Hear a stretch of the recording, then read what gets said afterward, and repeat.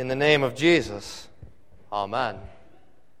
Dear confirmands, Jim, Alice, Bill, Amanda, Tim, and Susan, and to all the saints of God, St. Paul's greeting is one of the most comforting, and especially for you, who have been studying these past months the 6 chief parts of the Catechism. For you will shortly stand here before the Lord and His church and put your name to this faith, to this doctrine. You will confess the name of our Lord Jesus, and this is truly a wonderful day for you and for the Lord's church. These words of blessing, of benediction, and greeting and joy that St. Paul speaks to the saints of God in Corinth is very fitting then. So hear them again. 1 Corinthians chapter 1. Paul, called by the will of God to be an apostle of Jesus Christ, and our brother Sosthenes, to the church of God that's in Corinth, and to those sanctified in Christ Jesus, called to be saints together with all those who in every place call upon the name of our Lord Jesus Christ, both their Lord and ours, grace to you and peace. Grace and peace from God our Father and the Lord Jesus Christ. And then these words of doxology and thanksgiving. I give thanks to my God always for you, because of the grace of God that was given to you in Christ Jesus, that in every way you were enriched in Him in all speech and knowledge, even as the testimony about Christ was confirmed among you, so that you are not lacking in any spiritual gift as you wait for the revealing of our Lord Jesus Christ, who will sustain you to the end, guiltless, in the day of our Lord Jesus Christ. God is faithful, by whom you were called into the fellowship of His Son, Jesus Christ our Lord. This text really says it all. It summarizes for us the joy of this day.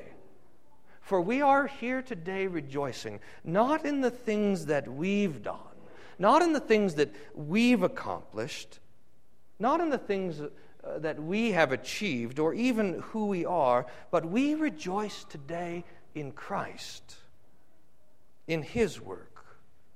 We rejoice that He has carried our sins to the cross, that He has suffered and died in our place, that He has died to win for us eternal life, and that He has sent His Holy Spirit to bring us that promise of eternal life. And by the Word and by the Spirit, He has given us faith in that promise, faith to confess His name before the world.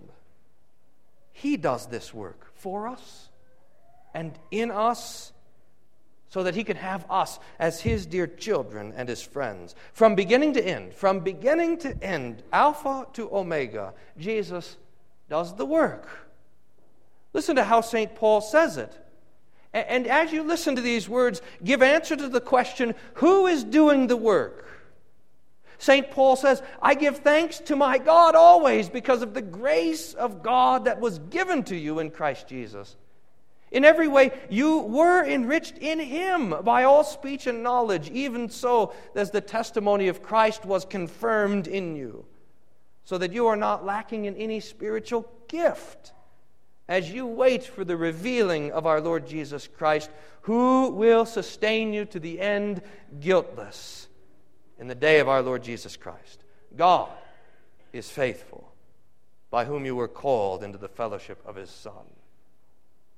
There is, dear saints, only one active verb in those verses. All of the rest is passive. All of the rest are things that are being done to us. But there is one active verb that we are to do. And do you know what that word is? Waiting. That's as active as it gets. Right there in verse 7, as you wait for the revealing of our Lord Jesus Christ. You are simply waiting for Him, and He is doing everything. Jesus is the one doing and working and giving and serving. It's God who is faithful, and He will complete the work that He has begun in you and for you. It's that last verse that is especially poignant today, the verse that says God is faithful.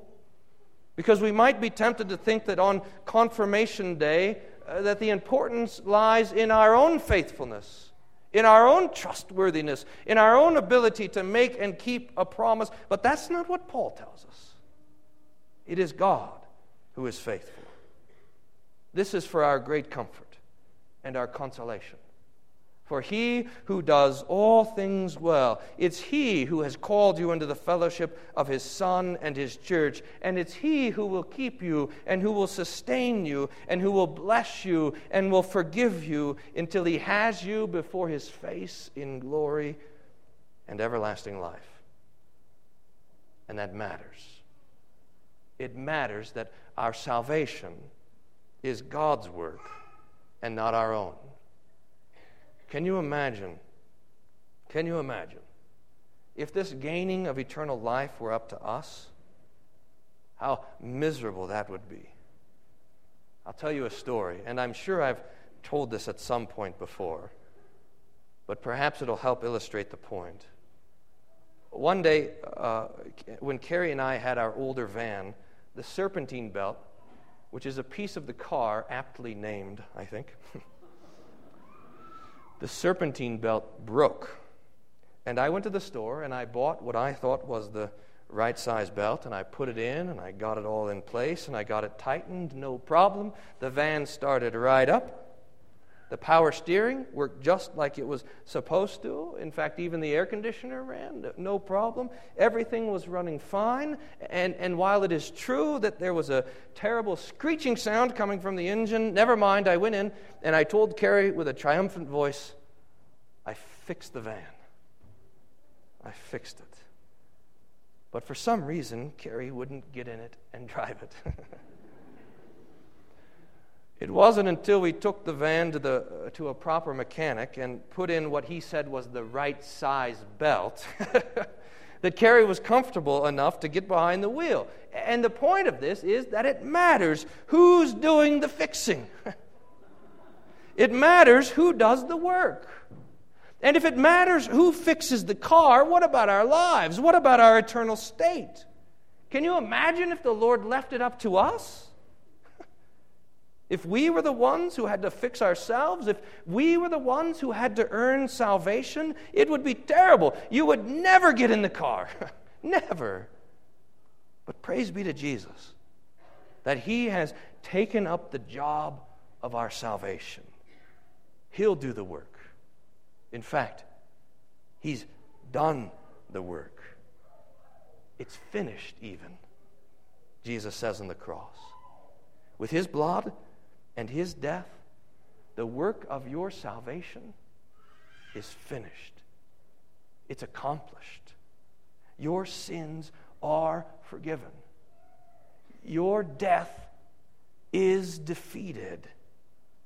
Your life is eternal. And our Lord Jesus, who won for us those gifts of life and salvation, those gifts that He won for us on the cross, He is in the business of getting them to you.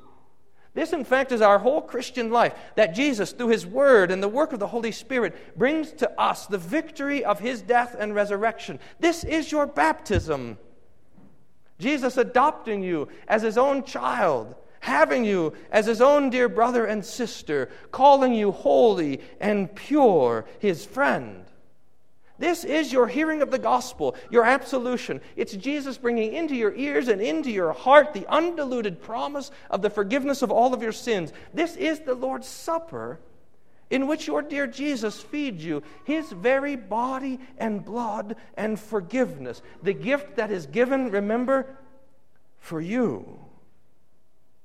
The result of all of this, the Lord working, the Father and the Holy Spirit and the Son of God doing all of these things for you. The result of all of this is, what St. Paul says here, is that you are guiltless. And this indeed is a wonderful word.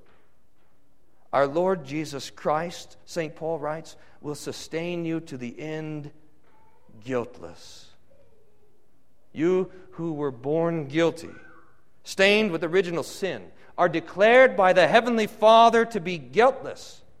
You who by birth inherited the guilt of Adam and Eve and all of humanity, now by the washing of new birth are the inheritors of the Lord's everlasting life. You who by your life, by what you did and left undone, have heaped up sin upon sin, transgression upon transgression, iniquity upon iniquity, shame upon shame, wickedness upon wickedness. All of this has been heaped onto the back of your Jesus. He has borne your guilt and your shame and your sin and the punishment that you deserve. He carried it to the cross and suffered so that you wouldn't, so that you couldn't, so that instead of suffering, you would be declared guiltless, holy, perfect, forgiven, and that you would have this eternal hope forever and ever.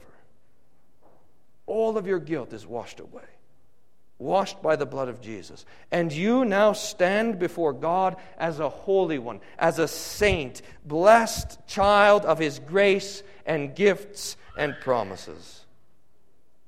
So, dear friends, dear confirmands, when you stand here in a few minutes before God and the church, and you take your confirmation vows, you are confessing nothing less than the work of Jesus Christ our Lord.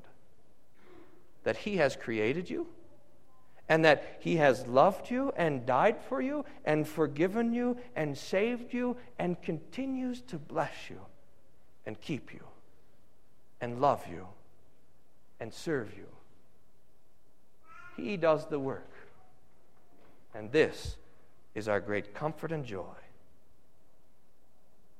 Paul says, I am sure of this, that He who began a good work in you will bring it to completion in the day of Jesus Christ our Lord. Amen. And now may the peace of God, which passes all understanding, guard your hearts and minds through Jesus Christ our Lord. Amen.